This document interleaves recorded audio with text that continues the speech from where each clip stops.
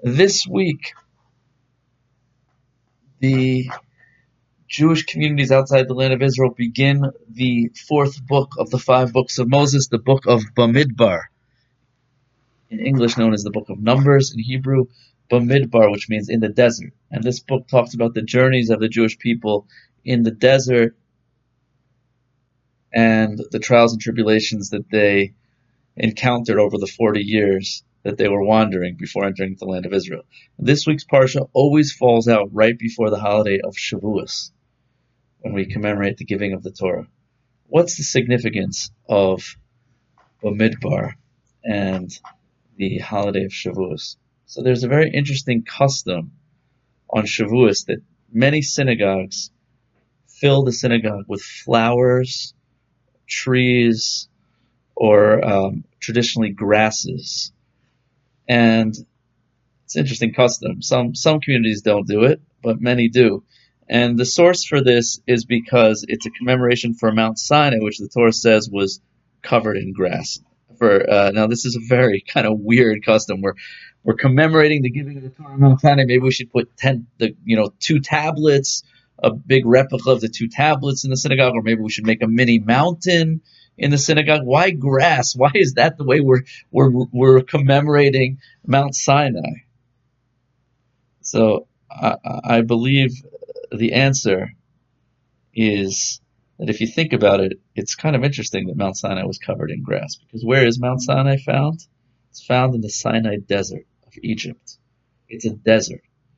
Desert is a place of sand and rocks, a desolate place, not a place of grass or flowers.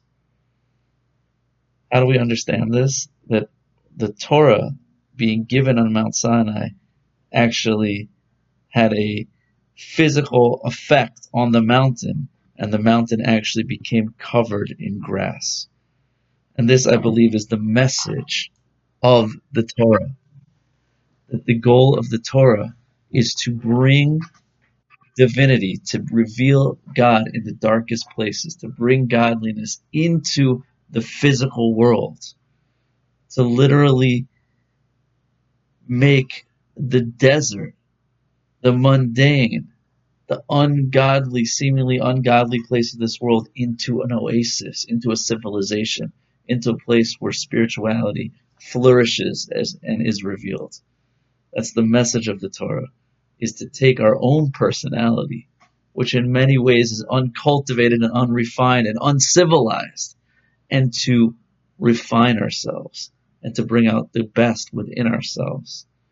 That's the very message of Mount Sinai, and the mitzvah that we've been engaged in for the past 49 days, culminating tonight, where we count the last day of the Omer in preparation for Mount Sinai, is a process of, where we mentioned, which begins with a barley offering right after Passover, which is an offer that was brought in the temple, which corresponds to an animal offering.